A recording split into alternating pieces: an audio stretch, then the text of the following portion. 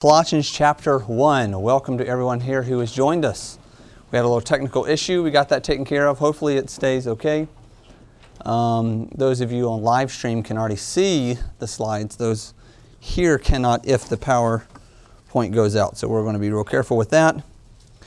All right, we're going to look in Colossians chapter 1 and in verse 16. Now, what we're doing is with this series, we're building somewhere with this entire the journey that we're sort of taking through the universe here, and not next week because of Thanksgiving, but the following week after that, then we will be concluding this series and what is the key to the universe. So we're building all of this, try to take in what the Lord has for us, and then it will all be concluded on the next Wednesday night that we meet. Now, recap really quickly. During the first week of the series, we looked at how the Creator is greater than His creation. We saw that. We saw how great God was, how big God was, and how small man is. We looked at some of the agreements that the Big Bang theorists and the even evolutionists, Darwinists, other people like that have with intelligent design or creationists. And that was, we saw how everyone believes that there was a beginning.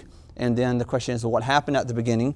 We also looked at that whoever started it had to have unlimited power, must have been greater than the universe itself. And then we saw from the very beginning that light is the building block of the universe. And we looked at how from sound we actually get light as well. So that's a quick recap of some of the things we've gone over during the past 2 weeks. Now, we discussed several things leading up to where we are, but there's so much more that we don't have time to discuss as we go through this. There's so much. So my encouragement to people is always start digging yourself. And what you'll do is you'll find the more we dig into this, we'll find incredible evidence of a Creator. So much so that we're going to see some of the testimonies of people who don't believe in God, but they cannot help but acknowledge there's some type of intelligent design. There's a great design. What is this? But there's no purpose. But what is it? So we're going to look through that. But let's take a look here first in Colossians chapter 1 and verse 16. It says, "For by Him were all things created that are in heaven and that are in earth, visible and invisible, whether they be thrones or dominions or principalities or powers. All things were created by Him and for Him." And that statement right there, they were created by Him. Why? They were created for Him. That's very important. Now let's look in verse 17, and this is something I want you to remember as we look through this lesson today. Verse 17, "And He is before all things, and by Him all things consist." All things are held into place. So that's very important to remember as we look at this. The Bible does not mince words when it comes to the creation of man. Doesn't. And it's interesting that the people who God used to pen the words of the Scriptures, they never felt this great need to prove to people. No, they stated it as fact. So we have to be very mindful of that. We don't need to mince words and be real careful what we say when it comes to creation, because the Bible doesn't do that either. Now, if you look up intelligent design, I don't have Google boycotting. I've got DuckDuckGo. There you go. And if you type that in, the first thing that's going to come up is these words. Intelligent design is very different from science. Though the idea deals with phenomena in the natural world, research in this area does not bear any of the other hallmarks of science. And that is like the mission statement of the world, the secular world, when it comes to intelligent design. And what we're going to do is we're not going to delve into a lot of intelligent design right now, and we're not going to delve into evolution right now. We'll save that for another series at another time because, oh my goodness, evolution, if you get into evolution and you follow the trail, I'll just say this and then we'll move on. Evolution in practice is the Holocaust, is what it is. It's the survival of the fittest. I am better than you. I can usurp my authority over you. I can dominate you. That's what evolution is. And when you look at Nazi Germany and their prominent belief in that, not just believing in it, but acting in it, just terrifying to see when you put those thoughts into action. Now, The Bible, it's important to remember, the Bible is scientific. The definition of science is knowledge or a system of knowledge covering general truths or the operation of general laws, especially as obtained and tested through scientific method. So a testing of these. We're not talking about theories here. Obviously, we have theories about things because we just don't know. We weren't there. So what we need, and we'll talk about this some more in the next lesson, we look at evidence. Okay, what's the difference between evidence and proof, and we'll get into that later. But it's important to remember that the definition of science, what is science? Science is testing stuff over and over again. Now, and then finding what the truth is. Now, Stephen C. Meyer, he is a well-renowned doctor of philosophy of science and a former geophysicist. He noted something a couple of years ago. He was on this podcast and he was talking to this guy. And he was talking about one of the problems with Darwinism or evolution. And he said every single year in England or in Europe, these other different places, these prominent evolutionists will meet to discuss the Darwinian problem. Why is that? Because the theory that Darwin set forth about the origin of man has so many holes in it, it's leaking like a sieve. At that time, they thought the cell was a blob, and that was it. They could not see any deeper. They could not see any design in that. So he looks at this, and he says, okay, we see these difference in the species, these different types of birds. We call them Darwin's finches. Finches, there you go. So Darwin's finches. And but then what he did is he took a little bit of a difference in a kind, and he said that's the proof that we have kinds changing. Okay, so you're never going to have an elephant be a dog. You're just not going to have that. You're not going to have a monkey be a man. You're not going to have a change in kind, and hence you don't have the Mincy link. But we'll get into that later. But I thought it was interesting to note that they meet every single year to talk about the problem. And the problem is, how do we adapt our science to meet the discoveries that are coming out? And that's a real problem with them. The more man looks, the more discoveries that man makes, the more man sees, the more it is unmistakable that there is a fingerprint on the whole of creation. Now, it's important to remember this. Creation is not different from science. Just the opposite of what I was told when I started teaching at the Discovery Center. You can't talk about creation because that's not science.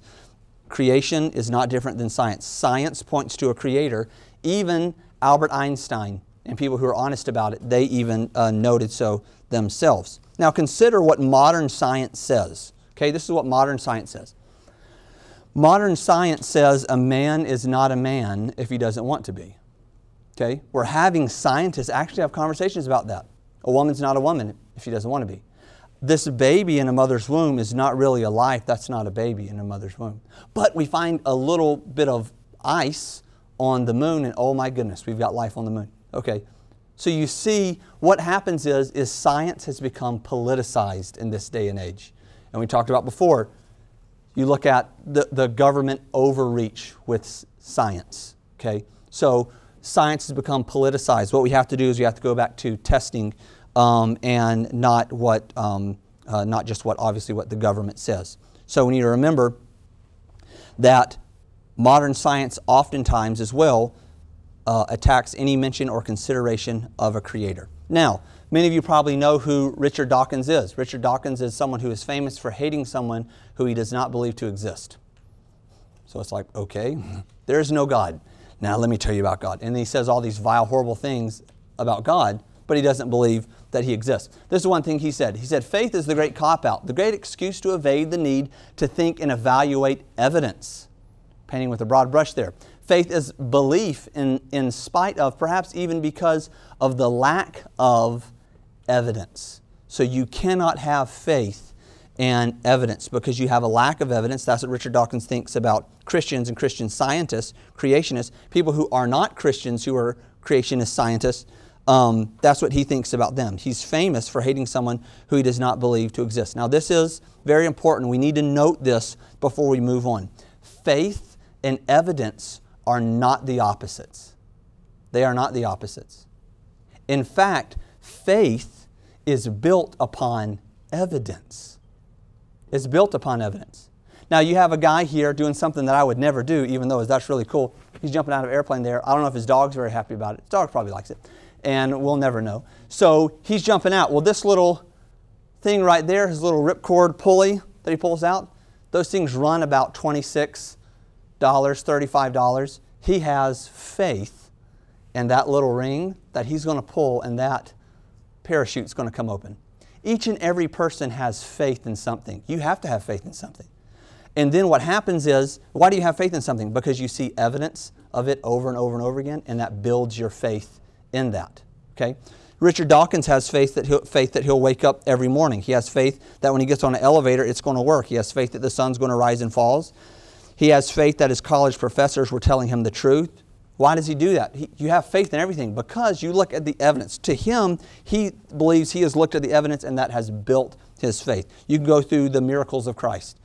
People saw that. There's evidence. The scriptures, the writing, the accounts of Jesus, we have evidence of that, and that builds faith. So faith and experience and evidence help build faith. So it's important to remember, faith is built upon evidence. And whenever we have to remember that those two are not the polar opposite. Now, Dawkins would have you believe that the Creator is a figment of your imagination. But it's interesting because whenever you find out what Richard Dawkins believes, it's like, interesting. So, you don't know, so I don't know. So what do you believe? You're very dogmatic of what I believe. I'm a dummy that doesn't know anything, and I only believe this because there's a lack. I don't have any evidence. But what do you believe? And it's always interesting whenever you start to ask about that. He was actually asked about where did we come from. Dawkins was asked this. And he said, I don't know, nor does anyone else. Okay? Once again, that's the thing. I don't know, so you don't know. When pressed for an answer, Dawkins highlighted the remarkable evidence of design in all of nature. Okay? Then, even stating that life could have come from a higher being or beings. God, however, was not a possibility. Okay? So we could have, there's a design on the universe. We don't know what it is, but God, however, there is no possibility of that. Now wait a minute. That sounds odd. We agree on several things about the beginning of the universe, but it had to have been someone other than God. Why is that? Because God is righteous and holy, and He holds people accountable for their actions, and there's a heaven and there's hell. You can't get into any of that stuff at all. It has to be something that is scientific, like aliens, which doesn't make much sense. Now, a prominent Darwinist, Michael Ruse, he said that a very popular theory amongst Darwinism is that we arrived as a molecule on the back of crystals. Yes, flying through space. Now, we're going to look at how that's absolutely impossible here in just a minute. Just in your brain you go, that's impossible. But we're going to look at some of the other stuff with the Earth and all. I think it's pretty incredible. But we're flying through space on the back of this crystal, and we land down in this mud, and then all the molecules and proteins and the essential, everything was just perfect for man to form, and then all of a sudden we get life from that, and it's just incredible. Well, when he was pressed about that, he said, well, wait a minute. He was asked, what put the molecule on the back of the crystals? Well, this was his answer. A higher being or beings placed it on the back of the crystal, planted the crystal, and then life comes from that. So, I had to sneak this in again because it's Star Wars and it's old school, but that's science fiction stuff. So you're telling me God's not real, there's no way. But when you ask these people who are famous not for so much for their science, but more famous for their the hating on God, you ask them, what do you believe? So much of their stuff lines up with intelligent design, but you take God away and you put a faceless, soulless alien in that place, and now, wow. And they ask Michael Ruse about that. You can see the interview, and his face lights up. This is an incredible, listen to this theory. And then he goes on about it, and it's like, wait a minute. Okay, so it's more likely that we are put on the back of a crystal and planted. It just doesn't, when you ask them, it doesn't make any sense just to your brain when you think about it. The common theme, though, amongst these theorists is that we are a mistake. Humans are a mistake, okay? Random numbers thrown into a blender, no design, and more importantly, no purpose. Now, are we really a bunch of random numbers in a slot machine rolled out until finally, boom, something happens from nothing, and all of a sudden we're here? So let's put things a couple things into perspective with a couple of numbers here. When I say a couple of numbers, I really mean tons of numbers. So what we're going to do is we're going to look at what is the mathematical probability that we are here. Now, everyone knows what this is. This is a pair of dice. Some of you know more than others what this is. But we're not going to get into that right now. Not going to ask for a show of hands. So when you look at a die represents chance, okay? So if we have a die, you roll a 6, you've got a 1 in 6 chance to roll a 6. Well, suppose you did that 6 times. Then you would have a 1 in 36 chance to roll it as you start to go on, if you were to roll it again. So we look at that, it starts to increase rapidly. Okay, if I'm to roll a 6 now, boom, there's a 6. I got to roll a second 6. Now that increases 6 times, me trying to roll that second 6. How am I going to do that? So people go there and they think it's the luck of the draw and all that stuff at the casinos. It's really not. It's just they know basically by chance they're pretty safe. That's why they take in money and other people lose money. Now, if you look at this and we said, okay, I'm going to get one die out here and you're going to roll that 70 times, and you're going to get a 6 every single time you roll that. Every single time you roll it is a 6. No loaded die. Some of you know what that is as well. No loaded die. You're going to roll that out, and you're going to get a 6 every single time. It's very interesting. What that shows us is that mathematically you have a 1 in 10 to the 55th power chance of rolling a 6 70 times. This is what it looks like. That's your chances. My suggestion to you would be, go get a lottery ticket. No, I'm just joking. You're not going. You have a better chance of winning the lottery than this. I always like how people say, I'm waiting for the lottery to get big before I play it. And it's like, don't you realize the higher the lottery, the higher the money goes, the less likely you are to get it. Anyways, we're not going to get into all that stuff. So I'm just telling you what Chad told me. So that's all I'm saying. We're going to move on. We're going to move on. So, yes, exactly. He would tithe, so it's good. So if you were to do that, 1 in 10 to the 55th power, if you were to roll mathematically, what mathematicians tell us, and this is a popular study, they tell us that for you to roll a 6 70 times in a row, it would take you 100 trillion years to do that. Mathematically, to roll a 6 70 times in a row. And I know some of you are going to be like, all right, I'm going to get into the house and start rolling, and you're going to prove me wrong. No, you can try that. That's how long, if you live that long, maybe in eternity, you can keep rolling it. And you are going to try to figure out, how can I roll this? That's how long, mathematically, chance-wise, it would take you to roll that. Now, why is that so important? The reason why, when we sort of put that into perspective, why it's so important is when you look at the expansion rate of the universe, there's a 1 in 10 to the 55th power chance that it actually happened and it sustained itself. The fact that the universe, how the universe is held together, is on such a fine needle point that this is a number they threw out that said, we're going to try to describe how delicately balanced the universe hangs. And 1 digit off and everything changes, okay? The chance of the expansion rate of the universe being so finely tuned is 1 in 10 to the 55th power chance.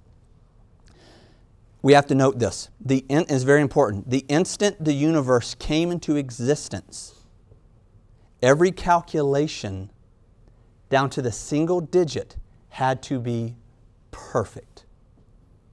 Had to be perfect. One of the problems with evolution is it's going along and it's adapting and it's doing all this stuff. And we can look in the universe and we can see things in action. But how we see stuff in action does not mean how it came to be. A flashlight, we see how I turn a flashlight on, we see how it works. How that flashlight operates is not how that flashlight came into being. That's the problem with the Big Bang theories. We can observe stuff and go, that's how it happened. No, it's not happened. It had to be absolutely perfect, down to the digit, for it to sustain itself. When you look across the cosmos, all the stars out there, the periodic table, all of these, each having their own equation, okay? Down to the neutrons, the atoms, all the way over to the galaxies, the stars, other things we've talked about. All of those require separate, incredible equations to be able to sustain, to come from nothing. And if even a digit is wrong on those, it doesn't happen. It collapses. The instant creation happened had to be perfect. And when we look at an all-powerful, perfect God who does that, as man, we cannot even calculate all of that. When you look at the laws, famous laws, like the first and second law of thermodynamics, meaning that energy can never be destroyed. It can only move from one thing to another, and then how your cup of coffee proves the second law of thermodynamics. You take a cup of coffee and you set it out and it goes cold. That's energy dispersing. It's moving. It's not going to keep getting hotter. It has to have energy put into that. And where does all the energy come from? It comes from when God said, let there be light. So we see all the laws of the universe. Those could not be, if they were not calculated perfect. The elemental forces, gravity, our proton to neutron ratio, we're not going to go in that, photon to baryon ratio, nuclear force, electromagnetic force, all of those things requiring a separate equation that had to have been perfect from the very inception, the perfect finite point that they came into being. It had to be perfect. So you have a famous Paul Dirac. When was he? He was in the 1920s. He was an English theoretical physicist. One thing he said, Paul Dirac said, the fundamental laws necessary for the mathematical treatment of a large part of physics and the whole of chemistry are thus completely known. And the difficulty lies only in the fact that application of these laws lead to equations that are too complex to be solved. And one thing that Dirac said is, he said, in other statements he talked about God, he said, you cannot look at these equations and not go, oh my goodness, there's someone who designed this. What we can do is we can observe God's creation. This is what he's saying. We can observe God's creation. We cannot understand it. We can't fully understand it. You have to be okay with that. We can't understand how God applies these things. We see them, we know them, but when it comes to applying those laws to action and emotion, it's too much. We cannot, our mental capacity is not that to where we can understand that. So when you take all of those, I have 1 to the 10 to the 55th power, and we can go through all these numbers that are way too high for us to fully comprehend. But if you take all of those in the universe and you begin to stack them, boom, boom, one on top of the other, what you will find is it'll be one in an infinite amount. You know what that means? It's impossible. When you get a number it's too much. So mathematically, we should not be here. We should not be here. It is impossible mathematically for us to be here. And when you look at that across the cosmos, across the universe, the known universe and the unknown universe, the entire universe, we absolutely should not be here. Now, let's take a look real quick at some of the popular theories for random chance. Okay, so what I wanted to do there is I wanted to establish very quickly that mathematically it's impossible for us to be here. Okay, so we know that. You can't deny that. But how do people try to explain that away? A couple things that you'll see. You'll see Big Bang theorists, different people will say, if you take a monkey or a socialist, no, I'm just joking. If you take one of them and you put them in a room and they start typing away on a typewriter, they're going crazy. If you leave them in there long enough, they will eventually write Shakespeare. My goodness. Because they've been banging on the keys for so long, eventually, if they have that long, trillions of years to do that, eventually something incredible is going to come out just by chance.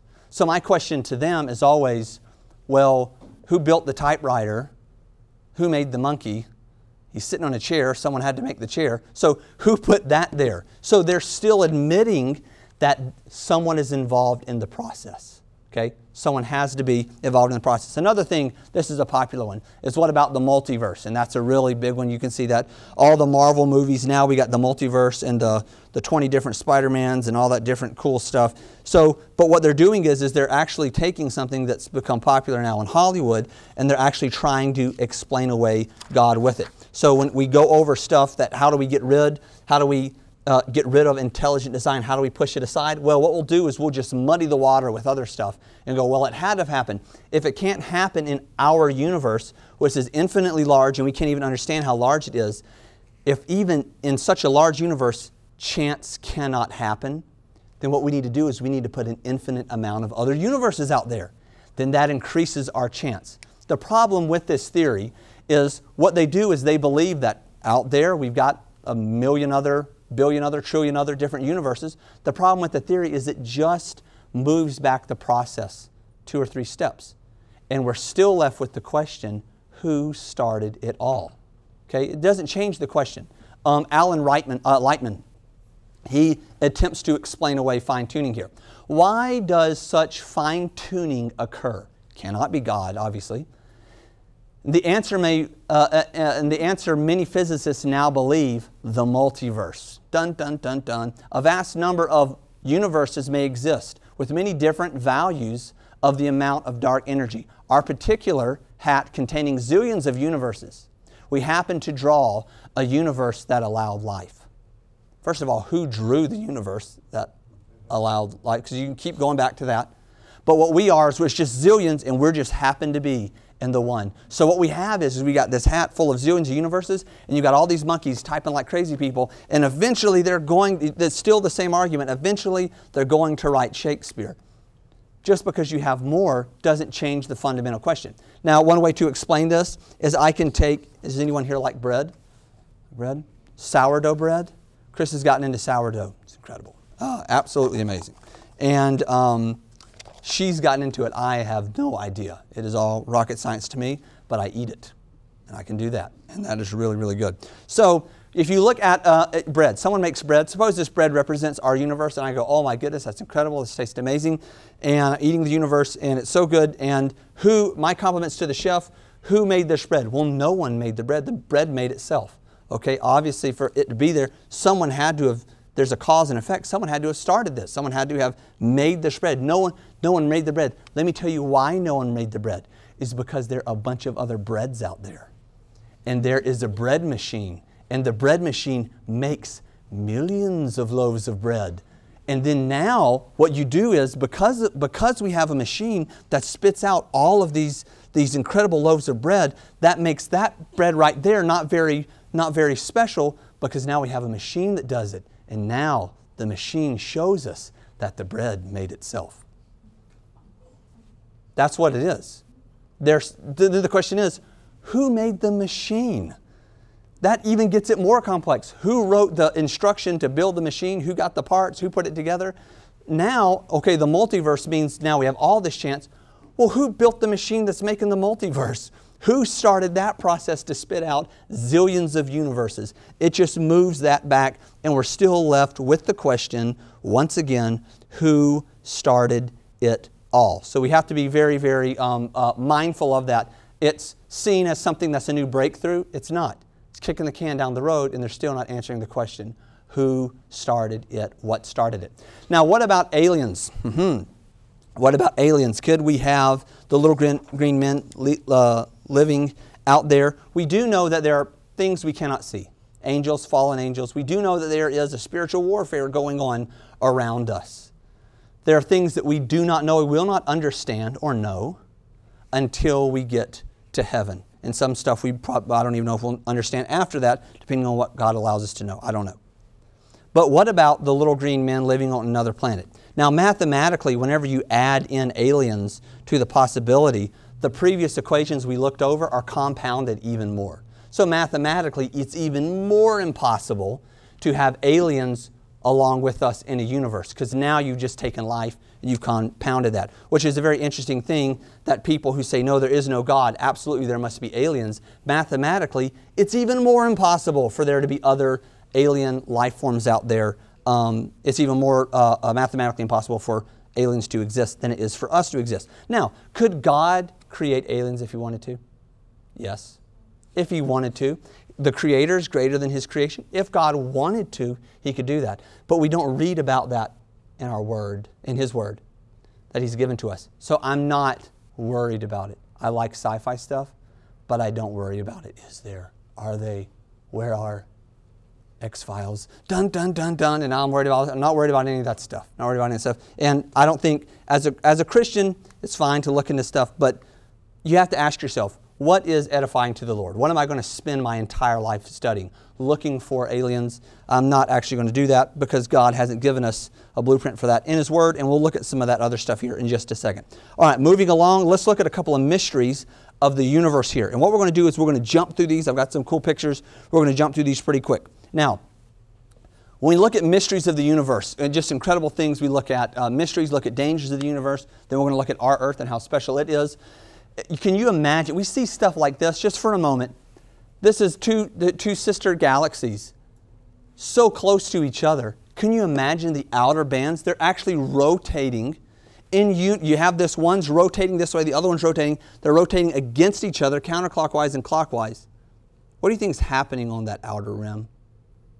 You got it moving. They're moving towards each other, and you've got these planets that are starting to go like this. Boom. Can you imagine what it looks like? Is it in sync, or are these planets smashing into each other, and it's the greatest fireworks show you could ever imagine if you were there? I don't know. We see stuff like this and we go, that's amazing. We see other pictures of the universe and we're blown away by that. Now consider this. Satan has seen all of this stuff up close and still chose to do his own thing against God. Shows you how powerful pride is. If Satan can stand before God, if Satan can see His creation, if Satan can look across the heavens and see all that God created and still have pride, it shows you that the father of all sins, the sin of pride, is greater than we can possibly imagine. And we have to be careful about that. Satan has seen what we cannot even imagine, and that's one of the things. If this person would just marry, if they would just marry the right person, then they would get in church. If this person could only see, if they could only do it, then they would do right. No, it's in here. It's all in your heart. You desire to do what is right, or you desire not to do what is right. Not if they could just see this, then they would be blown away. No, even the prophets we know coming back, the people coming back from the dead, would not convince the rich man's brothers. He had Moses and the prophets, So when we look at this stuff, absolutely amazing. Man, if I could see that, then I would believe in God. If I could just see heaven, no, it doesn't change the heart of man. God's Word changes the heart of man. Now, a black hole. Black hole is very, very interesting. The most powerful thing in the universe that God has created that we know of. The black hole will kill you like no other thing possible. I used to think it would be cool before I die, if I'll go in the middle of a black hole and then peek through, see what's in there. And then if it kills me, then I'll be fine. Till I started reading about how the millions of miles an hour you get as you get going closer to it, and then the event horizon, which literally shreds matter. So it'd be like someone putting you through a shredder. No, thank you. On a molecular level, I would not want to deal with that. So, but it's still better than dying by sharks. That's still the worst. I would not want to do that. Little phobia of mine. All right, let's move on. So we have the black hole. There are two types of black holes. The stellar black hole, this is typically believed to come from an exploding star, is what they believe that comes from. And that's roughly 20 to 48 times the size of what our sun would be. Then you have supermassive black holes, or quasars. Those would be at the middle of the galaxies. And those are so powerful that they cause the entire galaxy. God has set them there for the entire galaxy to rotate. And when you think about that, those are millions to billions of times the size of our own sun. Okay, every galaxy has a supermassive black hole at the center of it. We'll look at some of those more in just a second here. They're all power from one supermassive black hole causes the entire Milky Way to rotate. We cannot fathom how powerful those are. We've taken pictures, and you can see the event horizon there from this X-ray lens they have on there. Just absolutely fascinating when you look at that, and we're not going to go into how they discovered it and all. Stephen Hawking was very, very famous for his work on black holes, but even he said, we don't know. They looked at stuff and they said, well, perhaps it's like a sheet, and you put a ball on a sheet and it pulls down, and that's what causes, and then now they're not sure about that. We don't know. Listen, there's things our mind, when we look at creation, we cannot fathom. We just cannot fathom those things. So we look at that and we're in awe and wonder, like Paul Dirac said. We look at those things and we can see them and it's amazing, but we can't fully understand them. This is a Crab Nebula. Nebula is when a star explodes.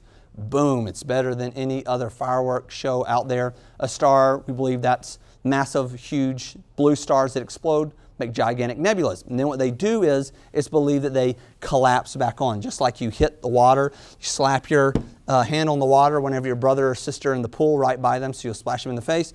You slap that water really hard and it creates a void. Or you do a cannonball. That's a great example. You do a cannonball into the pool, then the water goes out and it comes back and hits you in the head real hard, and that feels really good.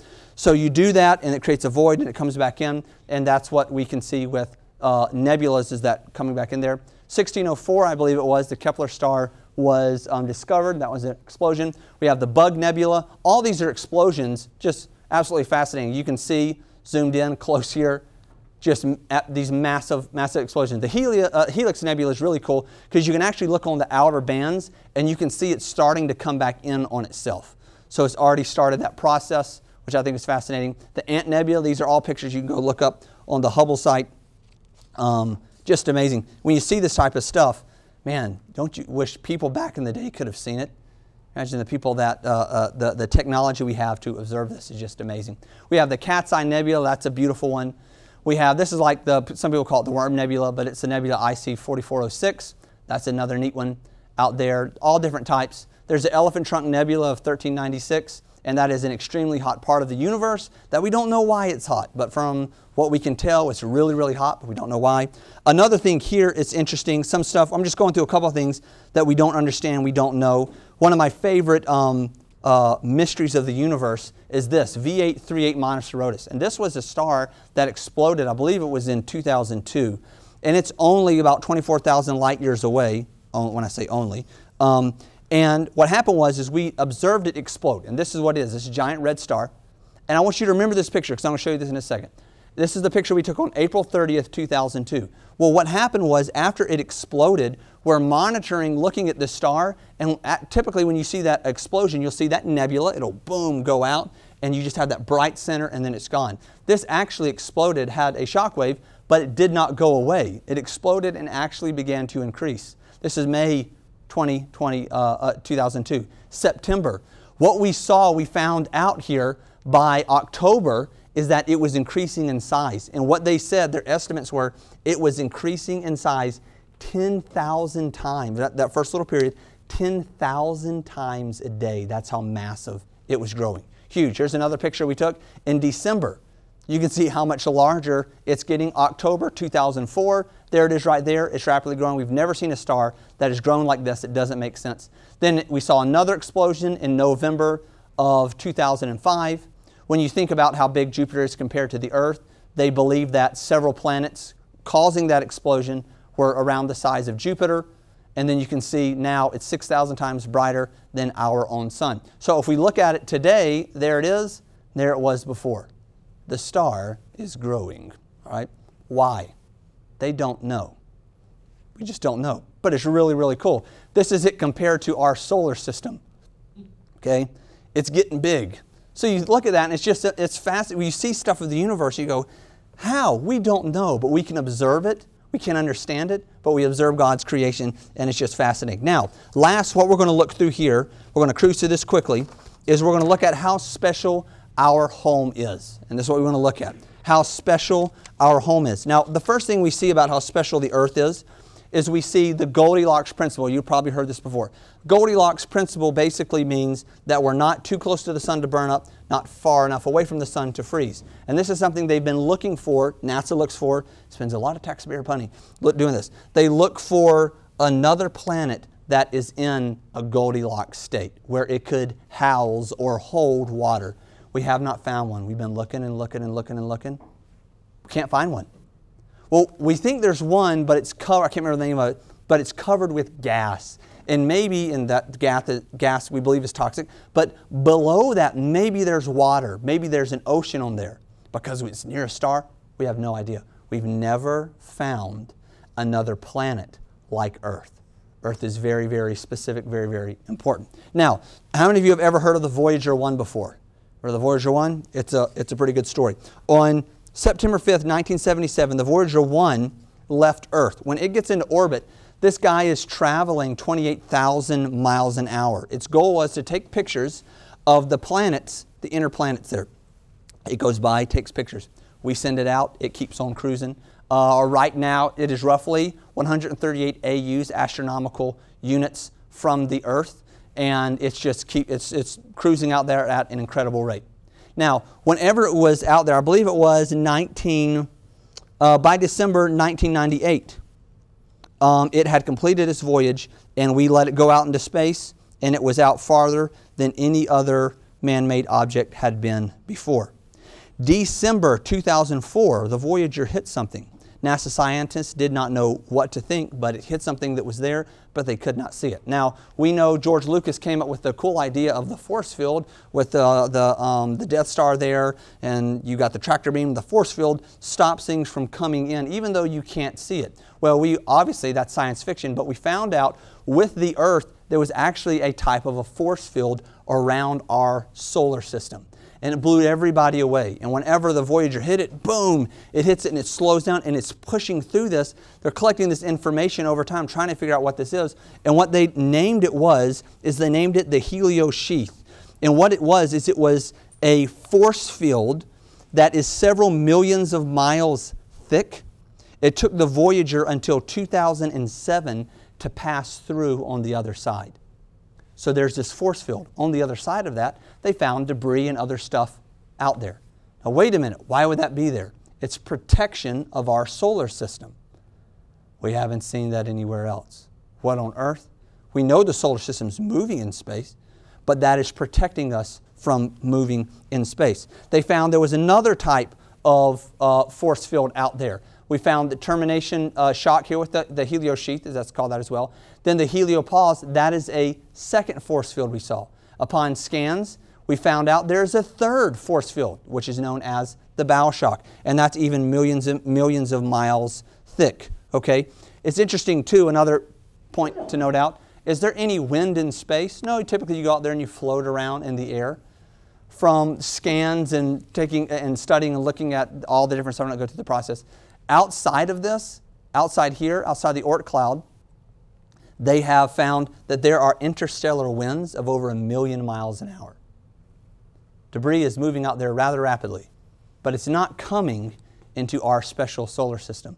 The fourth force field that they found was the Oort cloud, which is this interstellar force field of debris and rock and meteors and all types of stuff protecting our home. So no other planet in the universe has this type of protection.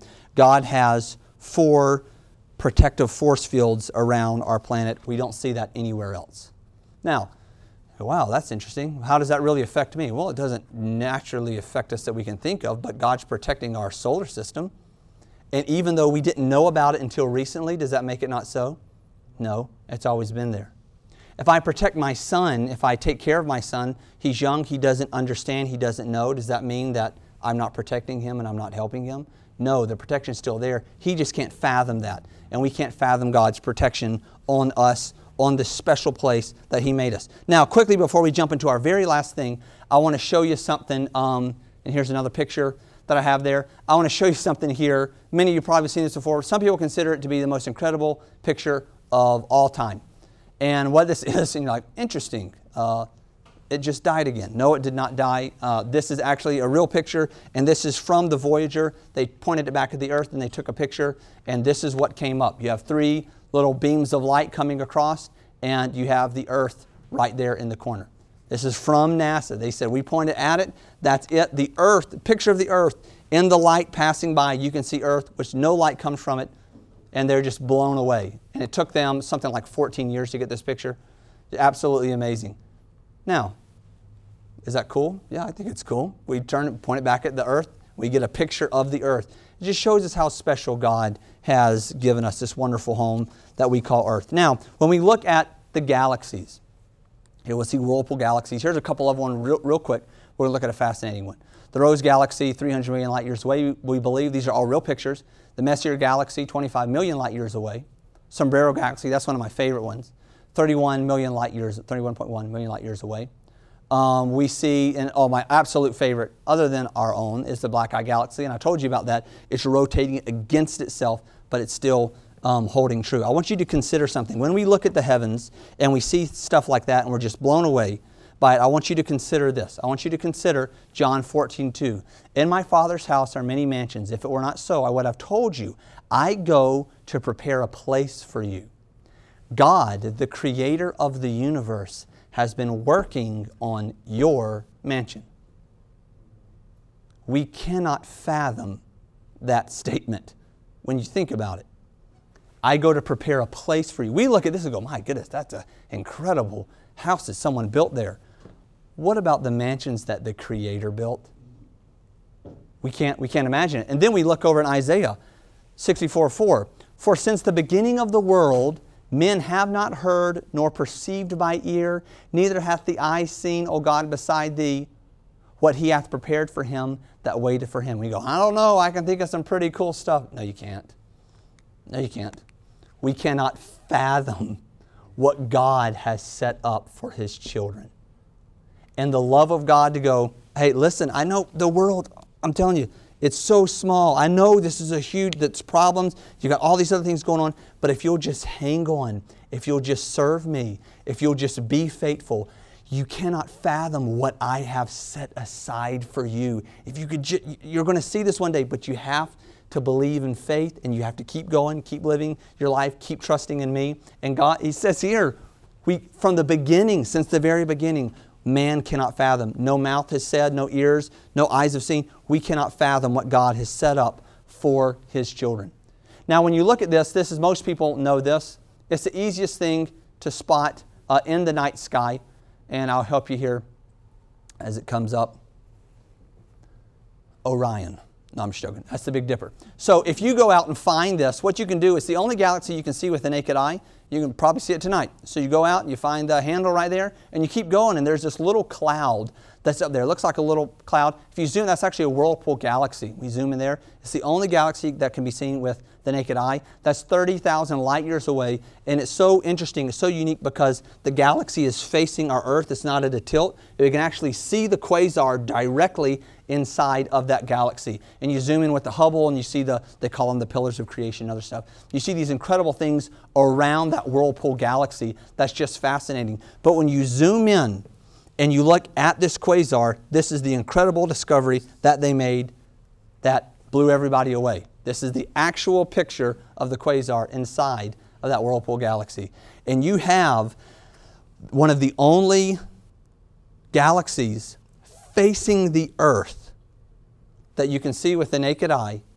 And in the very center of that galaxy is a black hole in the shape of a cross. Some people call it an X. I call it a cross. Facing the Earth. And then we look at that. We didn't know it was there before, but it's always been there before. But then we read in Psalm where it says, 57:11, Be Thou exalted, O God, above the heavens. Let Thy glory be above all the earth. We read scripture like that. We make discoveries like these. It just blows our mind. Now, in light of all that, this is what's sad as I close. Another thing Alan Lightman said, he said, we are living in an accidental universe. We are living in a universe uncalculable by science. It's just an accident. We see fine-tuning, but it's just an accident. You know, the Bible has scripture for men like this. It says, where's the wise? In 1 Corinthians 1:20. Where's the scribe? Where's the disputer of this world? Hath not God made foolish the wisdom of this world? Right over there, I showed you Richard Dawkins. Richard Dawkins was asked what he would say if he ever met God. Dawkins pondered the question before he decided to quote Bertrand Russell, a philosopher from the 1800s.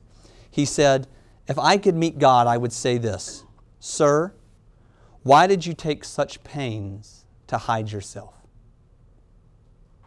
How sad is that? None so blind as those that won't see. And a man who looks at the heavens and goes, where are you, God? You're hiding yourself from me. Why did you hide yourself from me? If you cannot look at the stars, if you cannot look at creation and see God, it is not God hiding from you. It's you not wanting to see God. So what we do is we have to remember what I read before. You don't have to turn there, but in Colossians 1:17, He is before all things, and by Him all things consist. God is not hiding from you. God is not hiding from me. And we need to remember this as I close. Creation tells of a Creator. You cannot help it. You cannot help but see it. Creation tells of a Creator, and that Creator tells us of a Savior. And that's the most important thing of all, and what we'll take a look at next week. Let's pray. Father, we thank You for our time together. We thank You, Lord, as we just look at some of the mysteries. Today was just a time to sort of glance through some of the stuff, discoveries we don't understand. Father, the whole point of all of this is that You understand. We see things, we can observe things. We have eyes, Father. We thank You for the gift of sight. and we can observe your creation. But Father, when man attempts to understand, that's when we get into trouble. And Father, there are people out there that look and look and look, but they don't see. Father, we pray that we'll never allow our heart to do that. Father, Satan has seen, we know, has seen it all and is still turned against you because of the sin of pride. Help us never to give in to pride. Help us always to be humbled in your presence. Father, help us to look to you, look to all that you have for us. Father, we cannot imagine what you have set aside for your children. Father, I pray for the people out there who see, who look, Lord, but they don't see. People like Richard Dawkins. People who study this stuff daily and they still know. No, it could be aliens, but it can't be you. Father, I pray you'll just convict them, turn them to you. Help us to be an outreach. Father, thank you, Father, for allowing us to have life. We praise you. We praise your name. God, you are exalted above all, and we bow and we worship you in our hearts. Thank you for this day. In Jesus' name I pray. Amen.